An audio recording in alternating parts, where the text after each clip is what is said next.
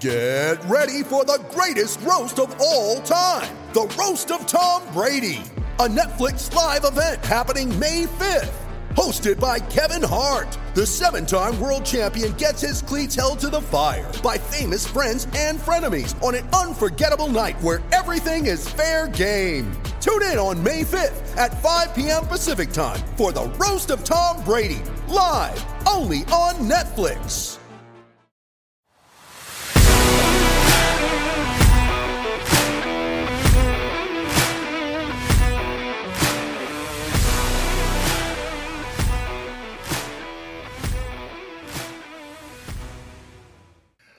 Good evening and welcome in once again to the QB11 show. I am Doug Scott, joined of course by QB11, Andrew. Good evening. Football is back. Oregon is back this week. I'm excited about talking about another game. Yeah, good to be back. We didn't really take much of a week off. I mean, I think we recorded more last week than we have ever in the history of the podcast. So good to be back though with a game to look forward to this weekend. It was kind of weird waking up on Saturday. I was excited for the Tennessee-Alabama game and some of the other games that we got to watch last weekend, but it just doesn't feel the same when we don't have an Oregon game that we take a lot of equity in and are excited for. So it's good to have a big game this weekend, which should provide a really excellent environment.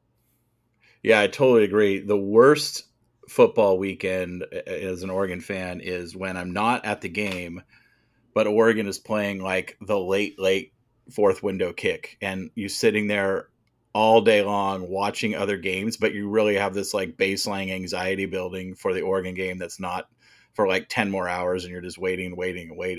The second worst college football weekend is the bye week. So it was that. So hopefully I haven't had to experience the first worst yet this season, and I'm hoping that I won't have to. So do you have like a routine like for Saturday, like for an away game that you're not going to for like a 12:30 kick? Is there a routine that you like?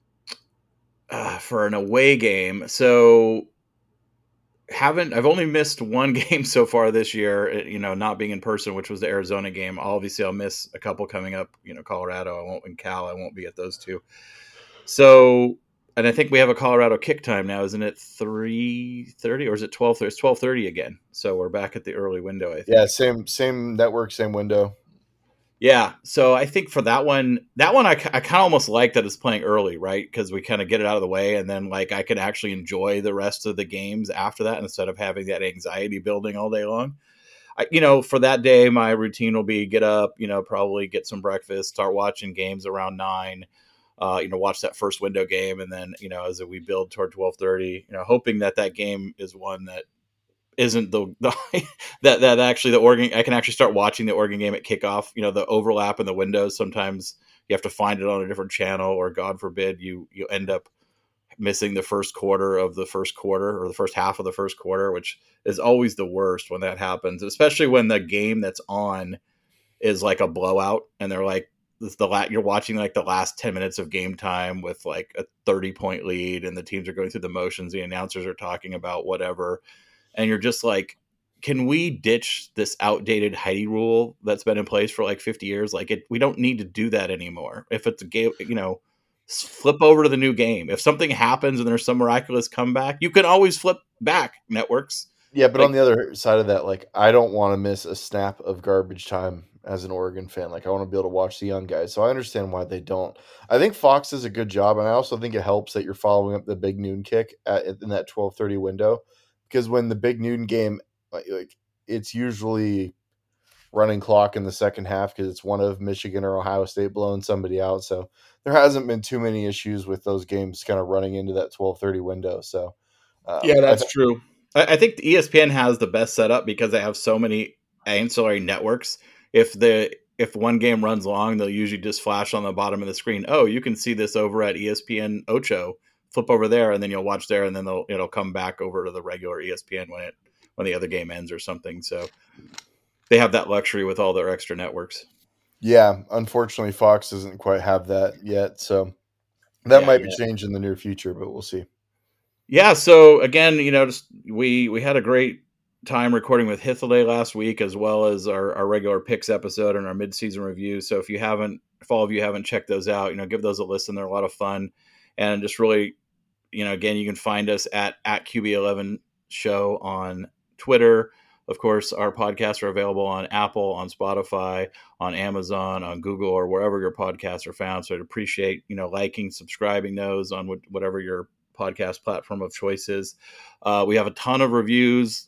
Like our ratings are 4.8, 4.9 on all the platforms. Really appreciate all the reviews. If you haven't left one yet, love for you to go leave us a 5-star review. And really, we do this for all of you listeners, and the show has been met with incredible success in just a few short months we've been doing this, and that's what energizes us to keep doing it and keep getting better and better. And for those of you who subscribe, and we definitely appreciate our monetary donation subscribers on the Anchor platform and on Spotify platform. For those of you who do that, just want to let you know, we're putting that money toward advertising that pod. We'll also be using it in the future to, upgrade either our microphone equipment or potentially our recording platforms, or post-production platforms and things like that. So all that money is going back into the show.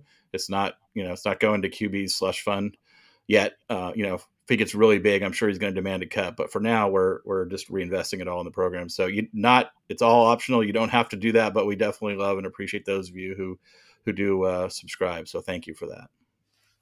Yeah, thanks to all the support. Those of you that have been so gracious to give a couple dollars to helping grow the pod, we really appreciate that. And hopefully we can continue to provide you with some kind of quality content that fulfills your itch for Oregon football and Pac-12 and national stuff all together. So, Doug, let's get going on the week. Yeah, that's enough about us. We have a big game coming up. Number 9 UCLA travels to Autzen to take on number 10 Oregon. Game day is going to be there. Josh Pate is going to be there. The eyes of the college football world are going to be on Eugene this Saturday. Unfortunately, the rain is returning to Eugene after, I think, months of no rain. So that's a little bit of a maybe downside to the game, and we'll see how that impacts the game, if it does at all. But I'm going to be there, I'll be there bright and early for tailgating and in the stands. And I think it could be an all-time record Autzen crowd. Certainly all the ticket sales, the standing room only, the student tickets, everything is going like gangbusters. So it's going to be probably the best environment in Autzen since, at least the Mariota years, if not even the earlier Chip days. So it should be an incredible Lightning environment. And I think this will play an impact on this game.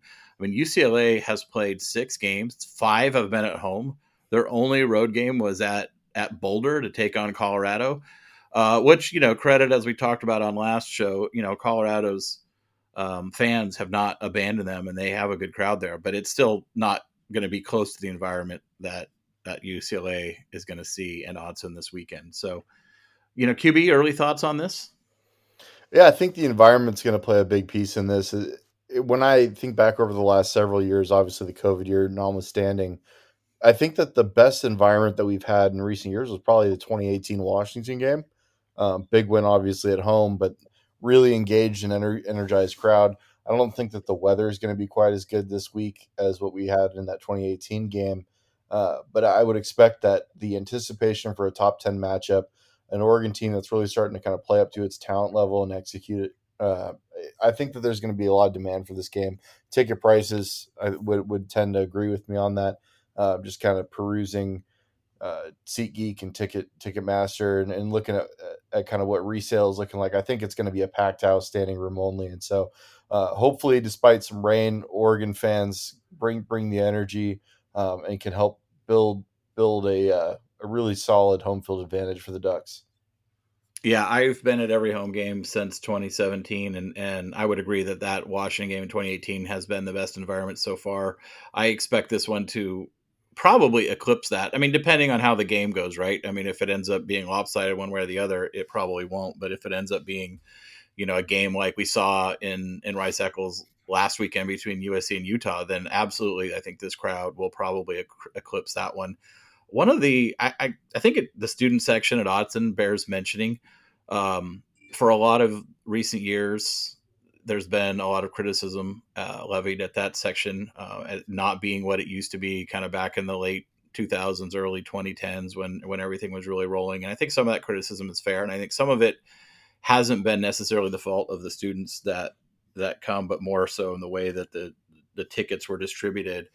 And I will note that the university made a change before last season, before the 2021 season, and how student tickets were dispersed. And I noticed it immediately last year, and it held true all year long, and it's held true so far this season as well. Is it has had a significantly positive impact on the student section.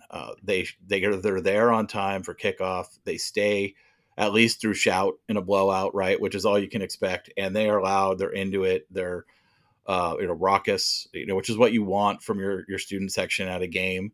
And so I think they deserve some credit for some of those changes that we've seen over the last couple of years. So, shout out to the students, and I'm sure they're going to bring it this weekend as well as the rest of the crowd. Let's get into the game. Just at a high level, these teams, obviously number 9, number 10, and you look at some of the similarities. They both have very powerful offenses, very balanced offenses. They both run the ball with success. They both throw the ball with success. SP Plus by Bill Connolly has, UCLA as the number 3 offense in the country and Oregon as the number 6 offense in the country. So very similar. I think when you look across, some of the others, Beta Rank, F Plus, FEI, all of those they're both these teams are in the top 10 offensively. Some have UCLA ranked slightly higher. Some have Oregon ranked slightly higher. But the point is they're both really good offenses, and they both are multi-dimensional offenses.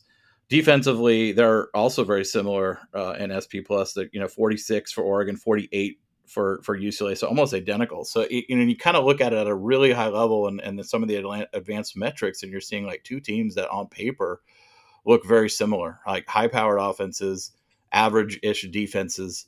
Of course, when you get into the nuances, differences appear, and we can get into some of those later. But the tail of the tape would say this could be a high-scoring game, right? It could be a back-and-forth game, a lot of firepower, a lot of offensive scoring. Maybe it's a 40-something to 30-something or 40-something to 40-something game. Do you see it playing out that way? Yes and no. I do think that the weather could play a factor in this. I don't know if you want to dive too deep into it statistically yet, or if we want to stay more surface level. I think the overs in play, if the weather can somewhat sustain like being halfway decent. It's supposed to rain. There's an 80% chance of rain in the current forecast for Saturday in Eugene. Not sure what time frame they're expecting the rain to be, so we might get lucky or kind of catch a Stony Brook situation from a year ago where it poured all warm-ups. Like there was a waterfall running down the steps in our section, and then by the time the game started, it was completely dry. So we'll see how that plays in, but that will certainly factor in offensive game plans and offense's ability to throw the ball vertically, especially with two quarterbacks. Like when you're typically looking at rain games, quarterbacks with big hands tend to be more accurate and control the ball better in those situations. It's kind of counterintuitive, right? Like everyone expects that you'd want to grip the ball harder in the rain. It's the exact opposite. And so guys with big hands typically really throw the ball well in the rain. They don't have to grip the heck out of it, or they don't have to worry about losing control because there's just more surface area at their hand on the ball. I don't know that either Knicks or DTR have huge hands, so it could really cause some problems in the pass game for both teams and cause them to operate below what they would be expected to based on the sample size so far this season. So that's something I would certainly look at. But yeah, by and large, I think this is going to be a matchup where both teams are going to score. It's going to be a matter of which defense can come up with more stops, especially situationally, like when you talk about the middle eight, an area that Oregon has won running away this year for the most part outside the Georgia game. Those are going to be really important areas for Oregon to get stops and maximize possessions, because that's where you can develop an edge in a game where you have two really evenly matched offenses. Yeah, and I think if you look at it, on the defensive side of the ball, both defenses, statistically do pretty well against the rush. UCLA is actually ranked slightly against the rush, depending on which metric you're looking at. I think some of that is a function of competition. They outside of Utah, I don't think they've played it. Maybe Alabama, South Alabama. I don't think they've played a particularly strong rushing team. And honestly, I don't think Utah's rushing attack is particularly good either. I think that's an area of their offense that's significantly deteriorated from last year. but neither defense has been very good against the pass at all, and both defenses have been particularly bad on third and fourth down. Both in the triple digits ranking wise on third and fourth down success rate. So I think that is going to be an area that really people could focus on this game, is who can get off the field on third and fourth down, kind of breaking trend from the season, and who sticks to trend and doesn't get off the field on third and fourth down. Yeah, one key statistic I think is an area that is really important for Oregon in this game is stuff rate defensively for UCLA. They're 103rd in all of college football, only stuffing 15.5% of runs. Power success rate is 106th. Like, they really struggle to stop the run in short yardage situations. Oregon has performed much better in those same splits, where you have Oregon 34th in power success rate and 36th in stuff rate. So certainly better. Not elite numbers for Oregon, but you would consider that to be more of a 50-50 in short yard situations versus where, especially when you consider just how strong the Oregon offensive line has been in those same metrics. Those are going to be pretty automatic situations, especially at home, with a home crowd behind you. So Oregon offensively, power success rate is 5th, 91.7%, and their stuff rate is 8th. So hardly ever getting stuffed in runs. Doing a really good job of converting and keeping the chains moving in those very obvious power run situations in third and fourth down.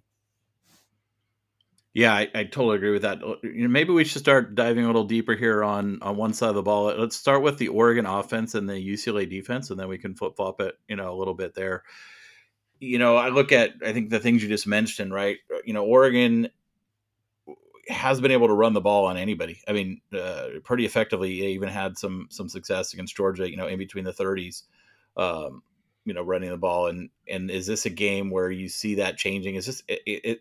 I think the times when Oregon has struggled the most offensively, to me, it feels like it's when they've actually, I don't want to say abandoned the run, because they've never abandoned the run, but when they've kind of gone into a pass first mode, it feels like that's when they've not completed drives, or maybe had some one first down and out kind of possession. So is this a situation where I think Oregon leans on the run game because I think USC is susceptible there, or do you think are they going to try to pass go at UCLA through the air and pick on them there? And I'll be really interested to see what Kenny and the offensive team strategy is going into this game. We've seen some varied schematic strategies week to week from them. I'll be curious to see what their plan is here. Yeah, I would expect that UCLA is going to be healthier on the defensive line this week than they've been maybe in at different points this season. Against Washington, they're down to their top 3 defensive tackles, playing primarily with walk-ons on the interior of the defensive line. They've been slowly getting guys back kind of 1 week at a time. All the injury reports I've seen for this week seem to indicate that UCLA expects to be back at full strength on the interior defensive line. So we'll get their best shot in regards to personnel up front.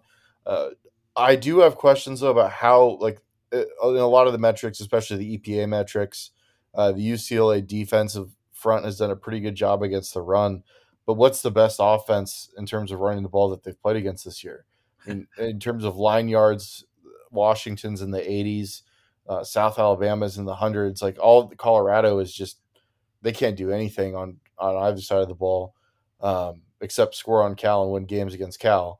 But that's besides the point. Like, they haven't really played anybody to this point that's been anywhere close to the same quality of running the football as Oregon. I mean, like you mentioned, even in that Georgia game, on an efficiency basis, Oregon was actually very successful running the ball. Drives just stalled out due to turnovers early in that game in the red zone, and because of that, the run was taken away early by the Georgia offense. But that doesn't change the fact that in the flow of that game, Oregon was running the ball with good efficiency. Nothing about the film that I've watched makes me all that concerned that UCLA is just going to completely sit on the run, especially because their pass defense has really struggled this year. They're sitting at 75th in EPA per pass. And I get the feeling that they're probably going to try to keep things in front. They made a defensive coordinator change this last offseason, moving on from a name that's familiar to Oregon fans in Jerry Azzanaro to Bill McGovern. It's a different guy, but they're, for the most part, fundamentally running the same system. It's the same bend but don't break system that they ran when they were at Oregon back in the early 2010s. with Nick Aliotti and Jerry Azzanaro. They're going to stay in a too high shell, I'd expect, for the most part. At times, they've been forced to come down and play with additional bodies in the box. But if they're going to play Oregon in that way and play us straight up and try to force us into long drives, I don't see how Oregon doesn't stay ahead of the chains offensively in this game. And so, especially when you consider just how poor this pass defense has been again in giving up explosives. Specifically, if you look at that Washington game, is a good example of that. And UCLA was able to, or Utah was able to find some things too, despite being down both Brent Keithy and not having Britton Covey like they did last year. So, in my opinion, this isn't a situation where Oregon's going to be able to be balanced. They're going to probably want to play some lighter personnel groupings, keep UCLA in that nickel package with two high safeties, and that way they can run on a really advantaged surface for them. Including Bo in the run game. Yeah, I think spread to run is definitely something I'm looking forward to seeing. You mentioned this a little bit, but I think it bears touching on again. Statistically, their rushing defense looks good, but when you start breaking it down, they played 3 teams who are just, quite frankly, just awful teams. So just discard those altogether, and then you look at the other 3 games. Washington has a really great passing offensive, but Washington has a pretty, frankly, bad running offense. Like, they don't run the ball well at all. They couldn't run the ball in Arizona. And we put up 300 yards on Arizona, and Washington couldn't do anything against them. So the fact that the fact that UCLA was able to hold the Huskies rushing offense doesn't mean anything to me, because the Huskies rushing offense is pretty much non-existent.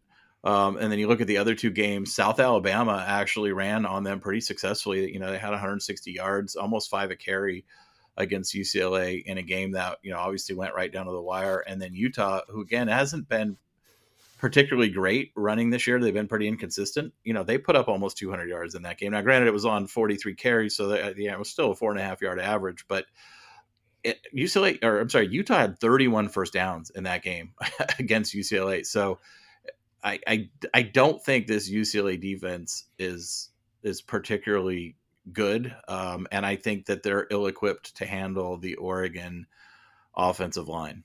They've done a pretty good job of keeping the explosive run down, but their like effective drive rate and their points off efficiency drives are really poor relative to like what you would expect for a team that's 22nd in EPA per rush defensively. And so when I look at this game, I'm like, it reminds me so much of the philosophy of the Mark Helfrich, Chip Kelly defenses, where it was just like, and even Jimmy Lake defenses of recent years, like last year, where Washington looked very, very good in certain analytics defensively. They were great against the pass.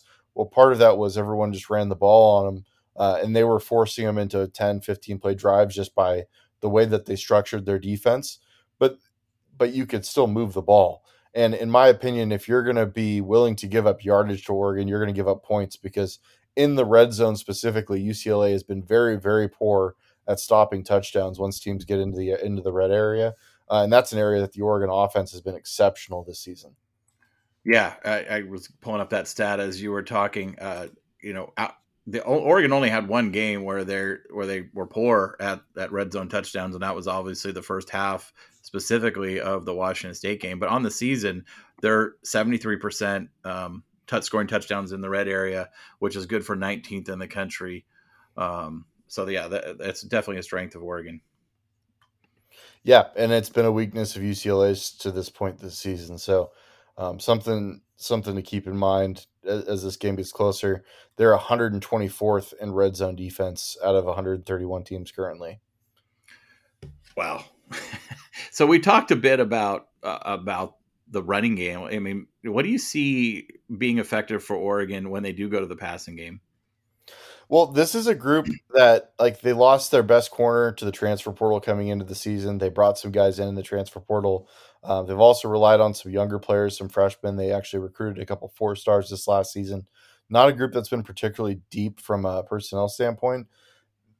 In my opinion, for Oregon to be effective in the past, they just need to continue to do what they've been doing. I think they can do the lateral stretch. The Oregon offense has come in waves this season, but it's been pretty. They've done the same thing almost every week. Like they run the ball, They cause you to bring your safeties down. They do a lateral stretch using the screen game and the quick game and the free access throws to make you tighten coverage and play those safeties wider. And then they attack vertical and take advantage of the fact that you have to bring extra bodies into the box to stop the run.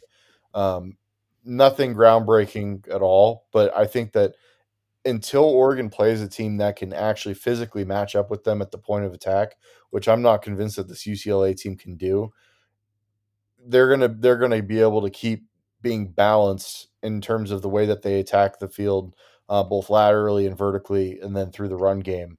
And I think that the diversity that Oregon's shown in terms of different schemes and ways of getting into the run is going to be a problem for UCLA. I don't think that they're going to be particularly adept to personnel matching Oregon when they decide to go into 12 and 21 personnel groupings and try to mix things up. And I think that depth is ultimately going to be an issue. Liatu Latu has been really good for UCLA off the edge. He's leading the league in sacks currently. But when you look at UCLA's defense as a whole, they're 89th in adjusted pressure rate. So when you adjust for opponents, all of a sudden their sack numbers don't line up the same way that they look when you count some of those softer non-conference games that they played early in the schedule. Oregon's been exceptional at protecting Bo Nix this year. I expect that to continue here. If Oregon can keep Bo Nix clean, his splits under pressure versus with clean pockets are quite the dichotomy. I mean, he's been better this year than he's been throughout his career against pressure, but he's still over 50 points better in passer rating when he's throwing from a clean pocket. So if Oregon can keep him clean and keep UCLA off balance, I think the key here is to stay ahead of the chains, which is something Oregon's done extremely well, leading the country at number 1 in EPA per rush. If Oregon can run the ball, I don't really see any way that UCLA is going to stop Oregon as much as it's going to be a matter of Oregon just making sure that they don't hurt themselves with procedural penalties and turnovers. Yeah, I would see all that. I mean, it kind of feels like a broken record sometimes where, we've been repeating kind of the Dan, Oregon versus Oregon. And this is a number 9 versus 10 matchup. So it's a little bit, it almost feels a little bit homerish to say that. So I'm trying to hedge that a little bit because I'm trying not to be homerish. I'm trying to really look at this in a non-biased way. But when you dig into the numbers, you dig into, to what you're seeing, result by result, through both of these teams, I do think at least on that side of the ball, right, if we're focusing on the Oregon offense versus the UCLA defense, I do think there's some truth to that. I think if Oregon, like you said, protects the ball and stays ahead of the success rate on early downs, I think they're going to score. They're going to score in the, high 30s into the 40s. It's hard to see that not happening. Yeah, the UCLA defense has been plucky. They've made plays situationally. They've done a good job of turning the ball over, but we've given USC a very hard time for turnover margin related stuff. The UCLA defense, when they haven't gotten turnovers, has been they've had a hard time getting teams off the field on third down in a lot of the same ways that Oregon has. I mean, we during our 6-week kind of retrospective look at the Oregon defense talked about how poor we've been on third down. I mean, UCLA is right there with us in terms of third down and fourth down success rate defensively. And so staying ahead of the chains just allows Oregon to keep the playbook completely open. And to this point in the season, outside of when Oregon played Georgia, the play sheet's been green against everybody. And so we'll see how this one plays out. This has shootout potential just based on the fact that both offenses appear to be good. But as we transition here, there's more winnable matchups for the Oregon defense, at least on film, that seem sustainable and predictable than what I've seen so far from the UCLA defense against Utah and some of the other opponents. Yeah, I think let's switch over to the other side of the ball and talk a little bit about the UCLA offense, of course, led by Dorian Thompson-Robinson at quarterback, Zach Charbonnet, who's clearly in my mind the best running back in the conference, And of course, they've had a lot of success with Mike Bobo, the Duke transfer, kind of leading their receiving core this year. What are some of your high level kind of initial impressions of this offense?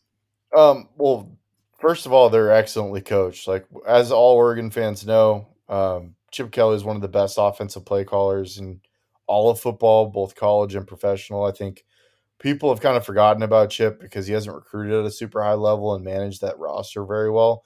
And so it's taken some kind of lucky stuff, and like I think the COVID year has really helped UCLA and their ability in the transfer portal. But Chip is still one of the best play callers in football, and that's shown all season, especially when he's on script early in games. Like he is really tough to stop. With a quarterback that's been in the system for 5 years as a starter, so this isn't a guy that's like a fifth-year guy because he redshirted. This is a fifth-year starter who's played probably by the time he's done at UCLA, he probably will have started more games than any quarterback in the history of the Pac-12, just based on having an extra full year of eligibility. He's got mastery of the system and he's playing with a lot of confidence right now.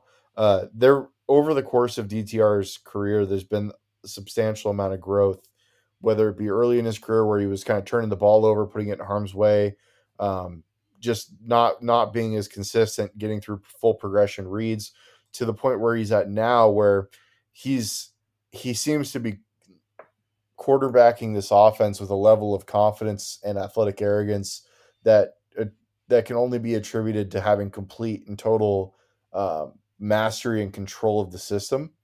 And so I think that's where it starts. I think you have an elite play caller in Chip Kelly with a very, very talented quarterback who has like next level command over the system. And so that's the piece of this UCLA offense, I think, that probably presents the biggest problems. Is you have a quarterback who's been extremely efficient throwing the ball this year, who also adds a dynamic athletic element as a runner. And more so, I think it's more dangerous in non-designed applications where you're playing man coverage and he manages to escape the first guy that's getting into the backfield, and now he's improvising and moving on the run against a defense that's got their back turned. He can be really explosive in those situations. And so to me, this game will be decided by the way that Oregon is able to contain 50% of Dorian Thompson-Robinson's effectiveness by staying disciplined in their rush lanes and keeping him in the pocket as much as possible. And when he does break, having good angles, good discipline, and overlapping and flowing to the ball as a team. Yeah, you mentioned the making the first guy miss and then breaking free, and let's certainly acknowledge that Oregon has not been good at bringing the quarterback down, even when they get a free rusher who's got a bead on the quarterback.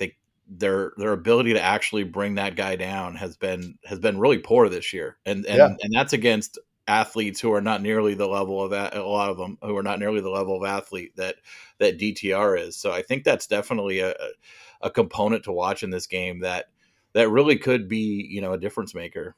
Everybody looks at the Chip Kelly offense this year with DTR and Zach Charbonnet and Jake Bobo, and they immediately think of like the old LaMichael James offenses at Oregon, where it was all about the run. Like it was a run first offense. And in a lot of cases, this is a run first offense, but this offense has not been terribly efficient running the ball. It's been very explosive.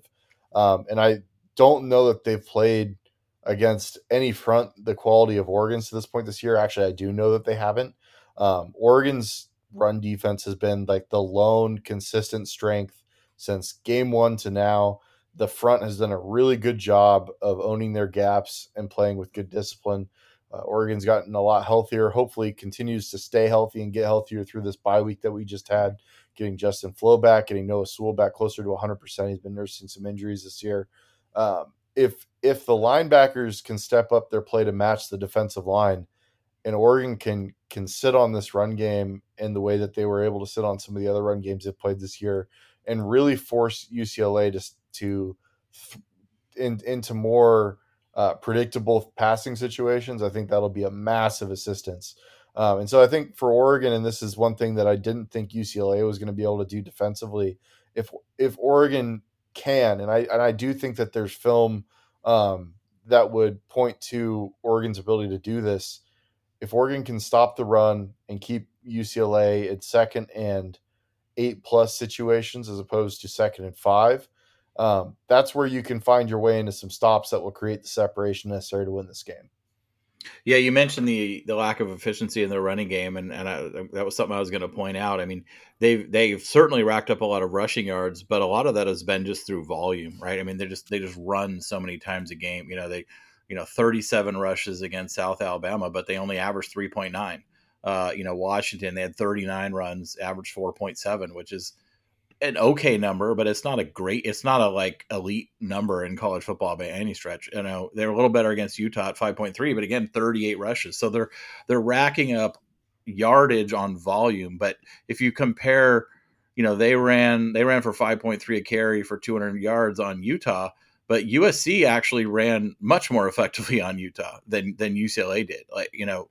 Travis Dye in that rushing offense for USC averaged like over 7 yards, almost 2 full yards a carry better against the same defense.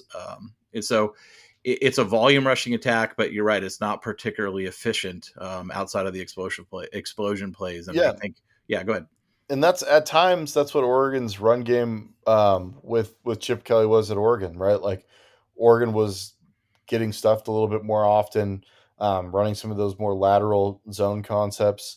But when you did get that matchup where you had a guy in space against a good back, and Zach Charbonnet certainly is a good back who's capable of making guys miss or just flat out running through them with his size and physicality, they will get explosives. And so it's really important that, first of all, Oregon tackle well, but second of all, Oregon flow to the ball with good lane discipline and understanding of where each guy is supposed to be, because this scheme, this run scheme that Chip kind of pioneered at Oregon has taken to the next level. I think they're incorporating substantially more gap schemes now. It's well thought out and it's extremely well timed. And so if you have guys that are playing with poor eye discipline and running themselves out of position, they're going to pop explosives on you. And so Oregon's ability to make UCLA's production in this game reflect their 83rd in EPA per rush number and not the explosive numbers that they were able to put up against Utah is what's going to dictate Oregon's success defensively in this game. One thing to note about this UCLA offense too is that they've been starting with the best field position of any team in college football this year.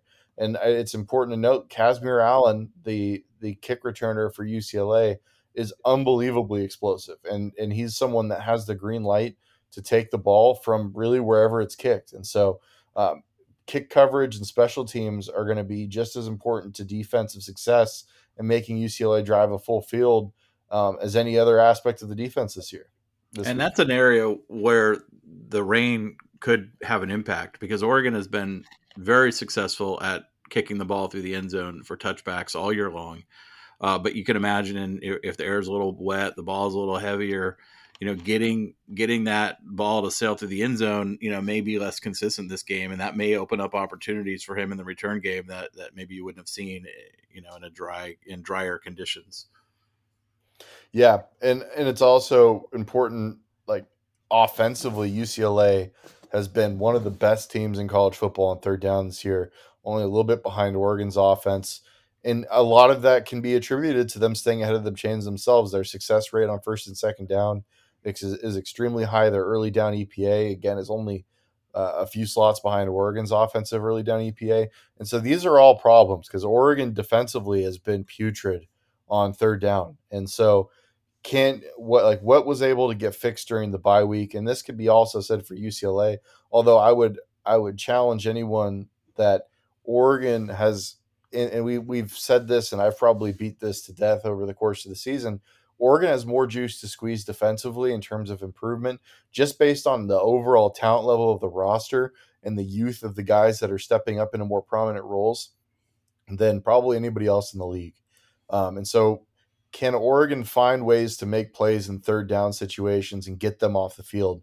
Because in a game like this, where you're going to have two offenses that are certainly going to score and have successful drives, whoever can find the most ways, it doesn't have to be pretty, to force stops and get the ball back to their offense is likely going to win this game. I mean, this game could go a whole multitude of directions. And I think we've seen the line settle in at Oregon -6 with a total of 71 points.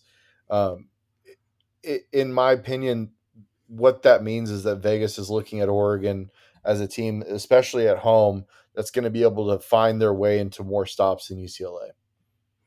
Yeah, going back to DTR a little bit, this will be his 43rd game in his college career with, what's that, five, six, either 5 to 8, 5 to 7 more to go. So he's going to finish his career, with close to 50 games played, which is an incredible amount of experience. And, you look at his previous career and, he's got a ton of great games, but they're always sprinkled around with inconsistency, right? And I think this is the year where he hasn't been inconsistent. He's been consistently.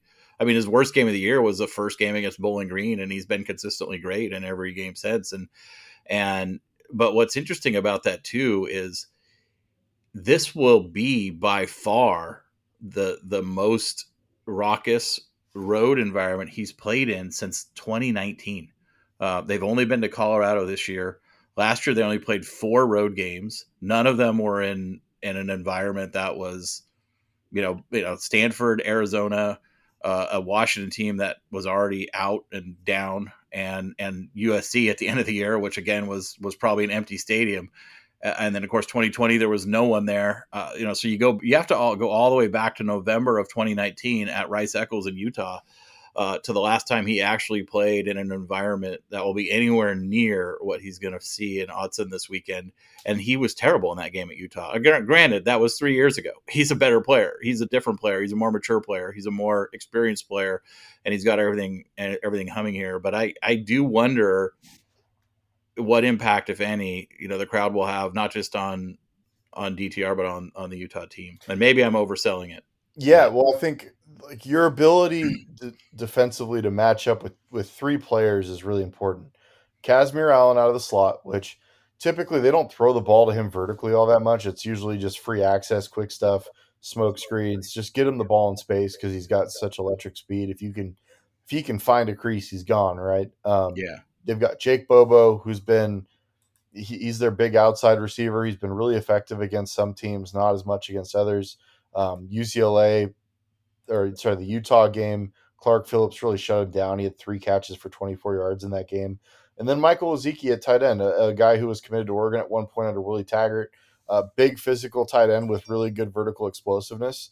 But I think that Oregon here, just based on matchups and personnel, has some good stuff here because Jake Bobo, not the most explosive guy, more of a technical route runner and body control and positioning player going up against Christian Gonzalez. I mean, Oregon has shown the ability to move guys around so that Christian Gonzalez can mirror the most effective player on the opposing offense. We saw him follow Brandon Cowing in the Arizona game. I think that's the matchup here. I think that you have Christian Gonzalez, who's probably the second best corner in the league behind Clark Phillips, covering Jake Bobo. And to me, athletically, that's a matchup where there's a pretty decisive advantage in favor of Gonzo.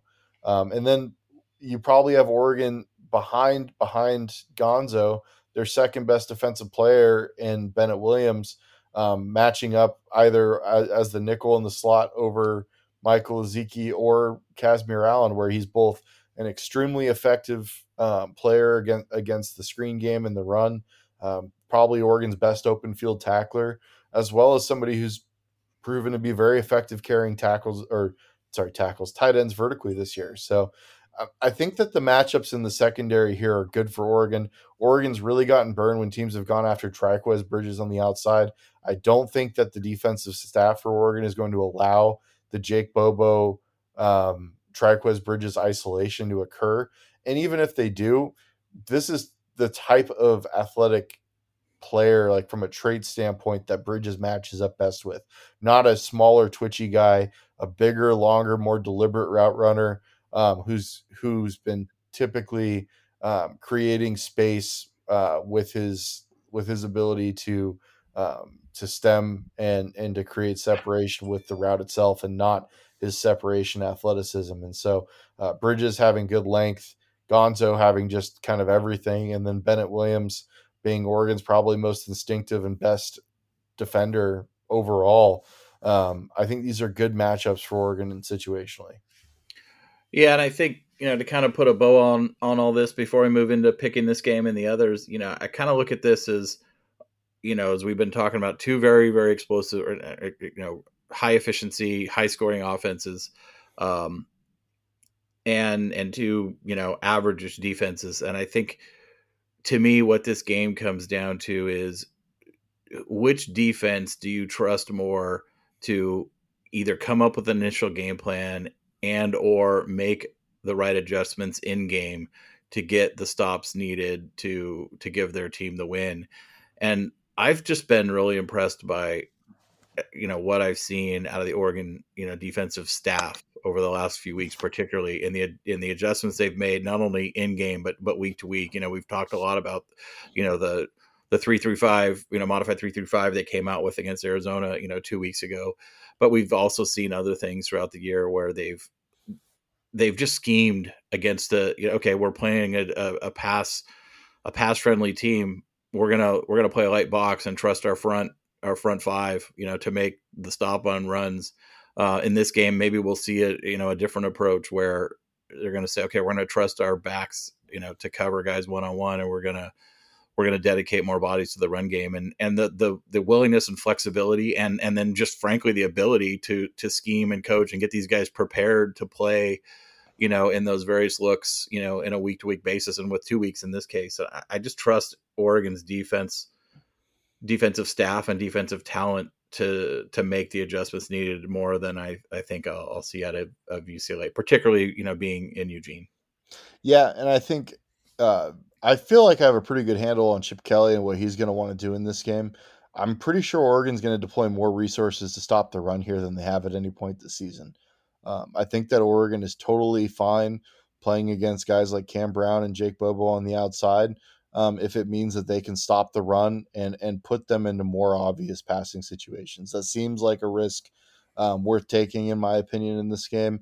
Whereas if you allow Zach Charbonnet to get going, to break tackles, and to create explosives on the ground, it's going to make things a lot easier. I'd rather deploy an extra body, so you have a dedicated body on the quarterback in the run game, and really force them to beat us consistently on the outside, because I don't know that they've really done that a ton this year, outside of Jake Bobo situationally against teams that can't cover anyone.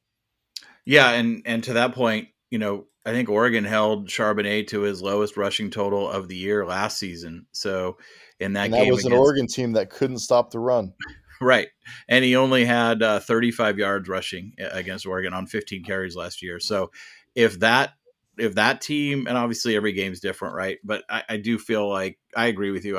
I'd be surprised if the staff doesn't decide we're gonna let our guys play one-on-one against the passing game. We're gonna take the run away first, and if that means we give up some plays through the air, on a limited basis, that's probably a trade-off that staff will take. Yeah, I agree. All right, let's make our picks. As you mentioned before, Oregon is, by the line I'm going with, a 6-point favorite at home in this game. I think the line, started as low as 4.5, kind of creeped up to 5.5, 6. I don't know where it's at right now, but what we pull this off of, it was at 6. So I'll start this one. I'm going to take Oregon to cover. I think Oregon wins by at least a touchdown, maybe 10. And I think 10 touchdowns. That's a bold take, Doug. What's that? 10 touchdown win? That's a bold take. Maybe 10 points. A touchdown to 10 points, somewhere in that range. I just think, for all the reasons we've said, I think Otson's going to be a factor. I really do. And I think all the other things we talked about. I think Oregon's just, again, I'm going to sound like a homer here, I just think Oregon's a better football team. I think they are. I think their defense is improving. I think their defense has more upside than UCLA's. I think their offenses are similar, but I think the home atmosphere and the defense are going to be just enough to give Oregon the 7 to 10 point win here. Yeah, I think Oregon's going to be able to protect Bo Nix in this game. I think Oregon's going to be able to maintain the efficiency run game that's been so dependable against every opponent they've played now for the last 20 games. And so, yeah, I'm going to take Oregon to cover here. maybe I'm a homer, maybe I'm blind to the obvious here. I do think that third down defense is going to be a problem for Oregon in this game. I think UCLA and Dorian Thompson-Robinson are going to have some stuff that they can go to create plays and to convert and continue drives. But I trust this Oregon defense with this Oregon defensive staff to find ways to get enough stops. And I really don't see, outside of extenuous situations where Oregon's turning the ball over offensively, how Oregon gets stopped in this game by the UCLA defense. So yeah, I'm taking the Ducks, especially at home with what should be just an electric crowd behind their back, pushing them to victory here and giving them a pretty big advantage. All right, there you have it. We're both taking the Ducks -6 in this one. There's only 4 total Pac-12 games this week. USC and Utah are on a bye, as well as Washington State and who am I missing? Someone else. Arizona. Oh, there we go. Yeah. So there's 4 byes this week. So we'll have 4 games to cover. Let's move on to Arizona State at Stanford. This is an interesting matchup. Stanford is a 3-point home favorite over Arizona State. Stanford fresh off their win, of course, in South Bend against Notre Dame. Arizona State had that big win over Washington a couple weeks back. What do you see in this one? Arizona State's actually been able to run the ball pretty well this year. Stanford has not been able to stop it. I don't know what's going on with Notre Dame. They've just been extremely poor offensively. I know they lost Tyler Buckner to injury. Drew Pine's been poor. I don't think that what happened last week for Stanford is an indication of them turning a corner and becoming a really good team. I think ASU wins this game, so I'm going to take ASU to cover the 3 points on the road. Stanford, not much of a home environment. ASU seems to be playing hard, and they're coming off a bye week. So give me the Sun Devils here on the road plus the 3 points. Yeah, I have Arizona State winning this one outright as well. It's a bad offense versus a bad defense on one side of the ball, and a bad offense versus a bad defense on the other side of the ball. These are just two, pretty bad teams, to be honest. I don't buy that, Stanford has turned any kind of corner from that game last week. I do buy, however, that Arizona State, who we all thought is certainly a better team than they've put on tape this year through 6 games, not a lot better, but they're at least a little better than what they put on tape. And the fact that they seem to be playing hard for their interim coach, I buy it. I buy them. I'm going to take them to win this game outright as well. Excellent. So we move on to Washington going on the road to play California.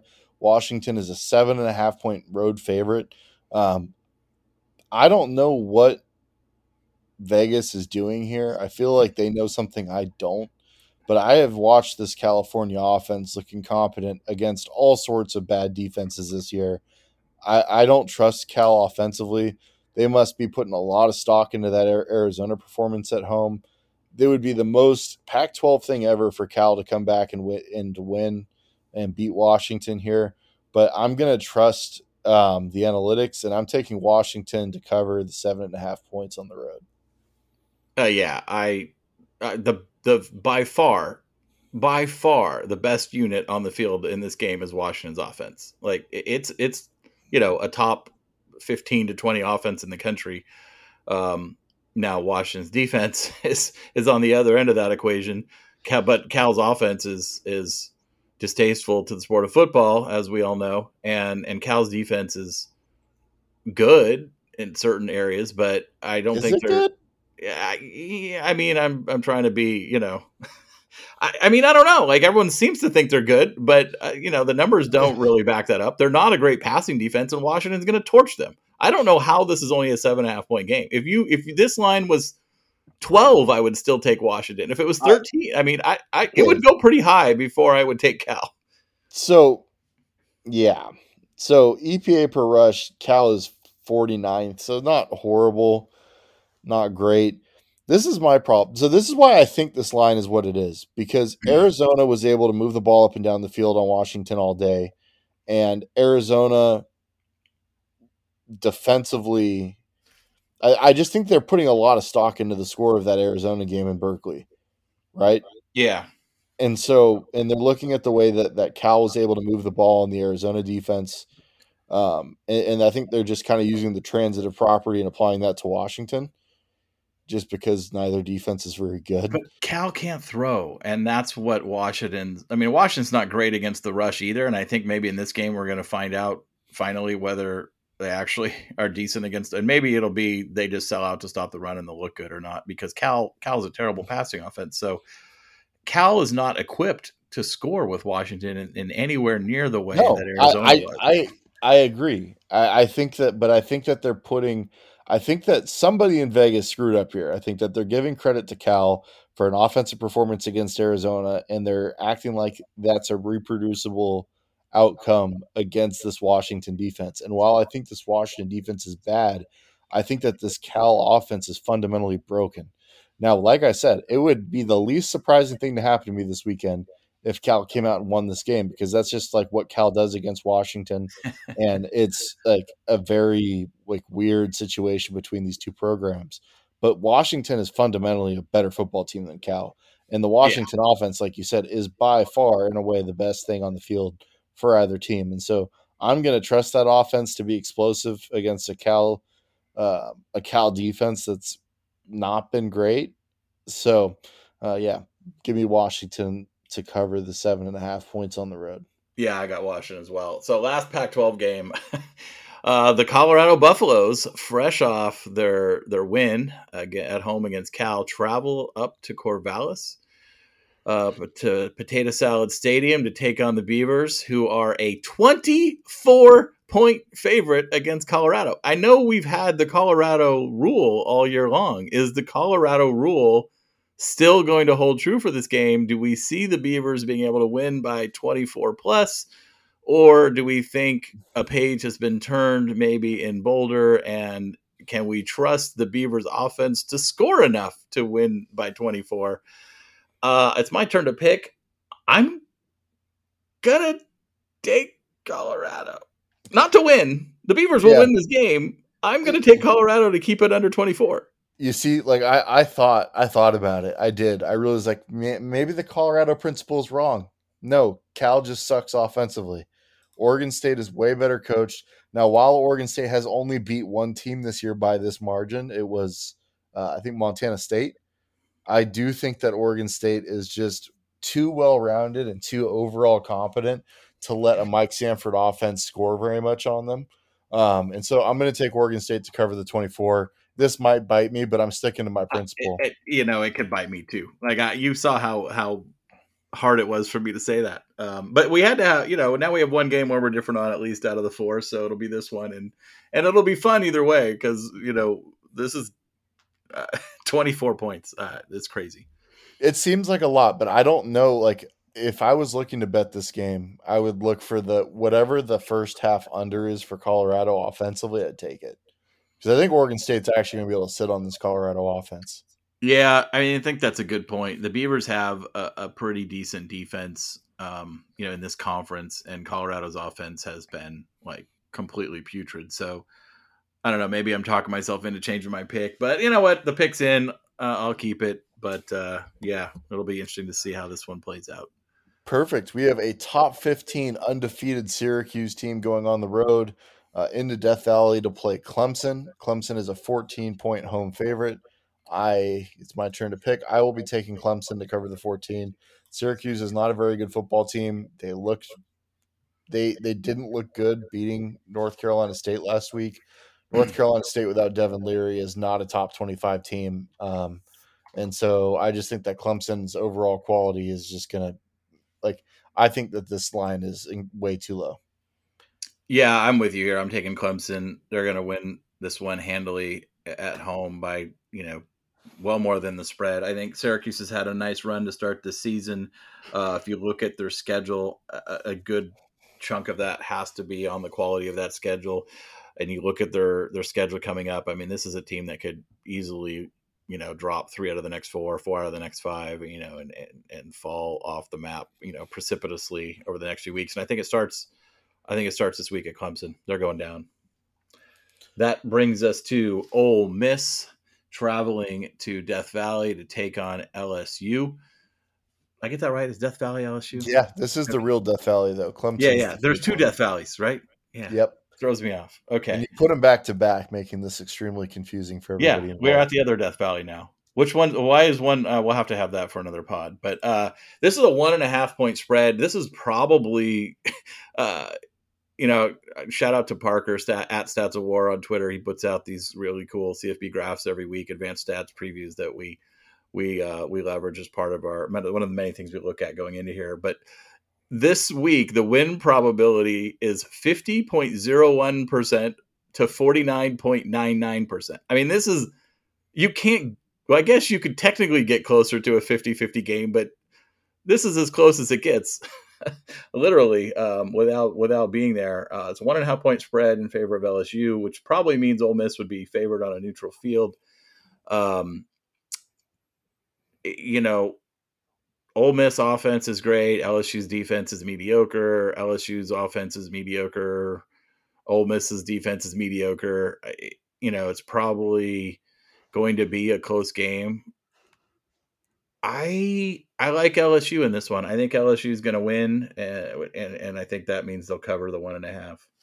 Yeah, I've gone back and forth on this game, but I keep coming back to the fact that this game actually opened at Ole Miss -3 and flipped to LSU 1.5, and I think it's actually at LSU 2, in like 24 hours. Mm-hmm. There was a lot of sharp money on LSU. I think LSU is somewhat starting to turn a corner offensively.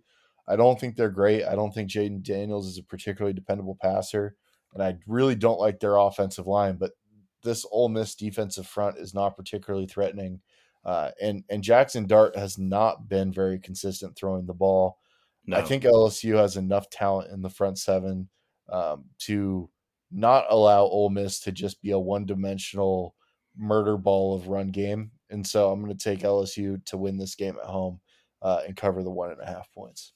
Yeah, Ole Miss is another team that's feasted on a pretty weak schedule up to this point. And I think they've been very inconsistent on both sides of the ball. When they're good, they're good. When they're bad, they're pretty bad. I mean, and they like Auburn marched up and down the field on them for large stretches of that game last week, and Auburn is not a good offensive team. So I got LSU. You got LSU. That takes us to the next one. Yeah, so we've got Texas as a 6-point favorite going on the road to play Oklahoma State. I'm not going to overthink this one. Sanders is not healthy. There's not even a guarantee that Spencer Sanders is going to play for Oklahoma State this week. I'm taking Texas -6. Texas is a very, very good football team with Quinn Ewers healthy. And I don't think that this Oklahoma State offense has a lot in the tank without Spencer Sanders running it and being at full capacity from a health standpoint.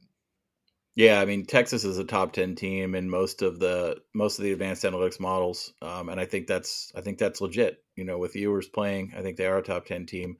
The one thing that gives you concern about Texas is a game like last week, right, where they just kind of fumble around with an Iowa State team that they should run away from, and so if they do that against Oklahoma State, I think Oklahoma State's a better team than Iowa State. Now, of course, the Sanders thing is definitely a factor as well. So for all those reasons, I'm going to also take Texas in this one.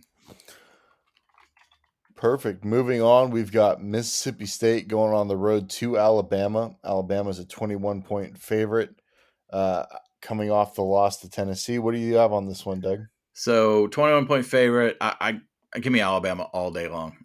I think Alabama is going to open up a can at home in a get-right game. I think Mississippi State's been an oddly inconsistent team this year as well. I think another team that has played a lot of like many of the kind of middle of the road SEC teams, they play a pretty soft non-con schedule, and then their schedule seems to be backloaded as well. So I don't think they're going to be able to hang with Alabama, and I think Alabama's going to run away with this one. So what do you think this line would be had Alabama made that field goal and just beat Tennessee outright? Would probably be another field goal or so. Yeah, and for that reason, I'm taking Alabama. I think Alabama is a little undervalued here.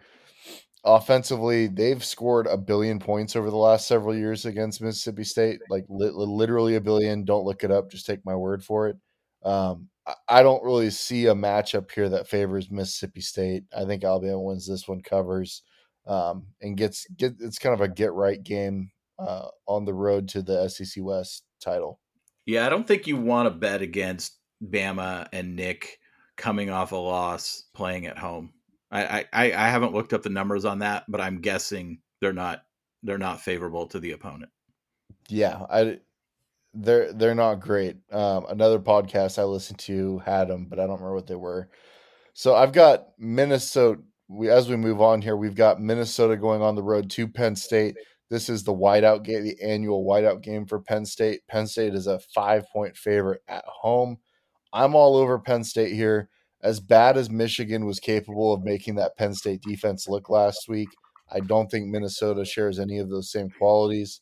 I think this is going to be a relatively low scoring game, but overall, at home in a whiteout environment, I think Penn State is going to bounce back here and just assert their overall quality advantage over Minnesota.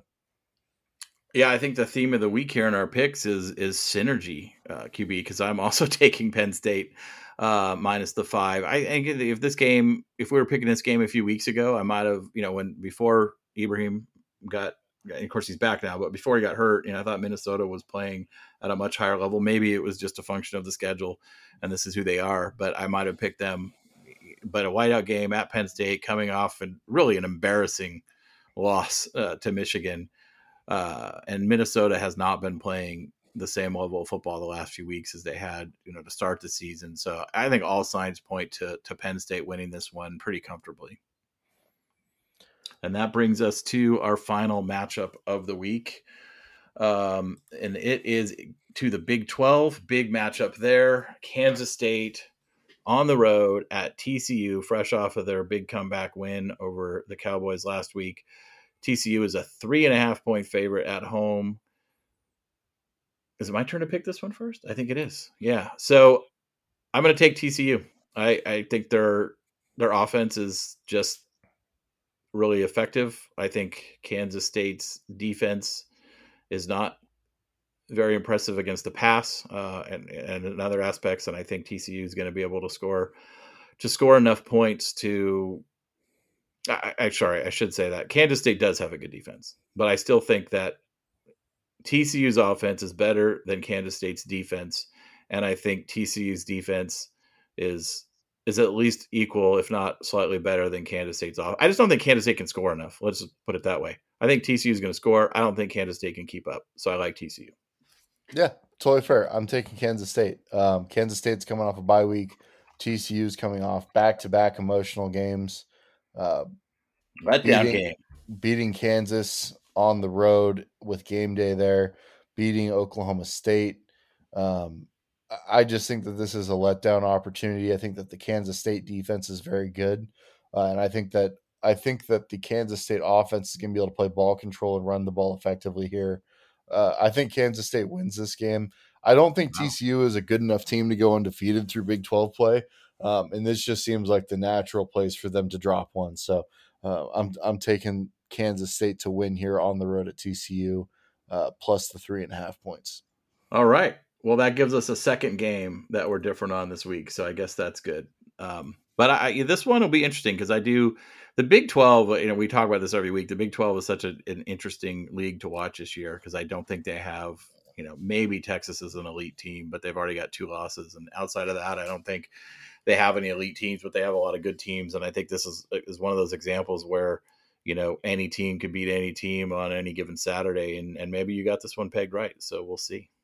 Yeah, I think a lot of people are doing the transitive property here, and they're looking at how Kansas State's game and TCU's game against Oklahoma went. But you got to keep in mind that Dylan Gabriel didn't play for a very large portion of the game against TCU. And so it made it look like TCU just shut down that Oklahoma offense when, as we saw when they played Texas, the Oklahoma offense is incapable of scoring points without Dylan Gabriel in the lineup. So I think this is more of a matchup styles make fights thing than it is just a pure well, TCU was this much better than one team, and so they're going to be better than this team too. I just think that there's aspects of this TCU defense which are extremely fast, but not exactly as stout at the front, and a really well coached Kansas State offense is going to be able to run the ball and play keep away. I think that's all we got for this episode, QB. Go ahead. No, it's been a pleasure to go over these games with you, Doug. And as always, we'll be back on Sunday with our recap show of everything from the Oregon UCLA game, as well as the national games that we previewed here for the pod. We'd like to thank you once again. Please remember to subscribe on whatever podcasting app that you use. Leave 5 stars. And I'd also love to see some kind of increased engagement here when we do our questions. If anybody has questions for our future episodes, you can send those to myself at QB11SD on Twitter, at Douglas TS for Doug on Twitter, or at the QB11 show. Really appreciate all of your guys' support, and we will talk to you on Sunday.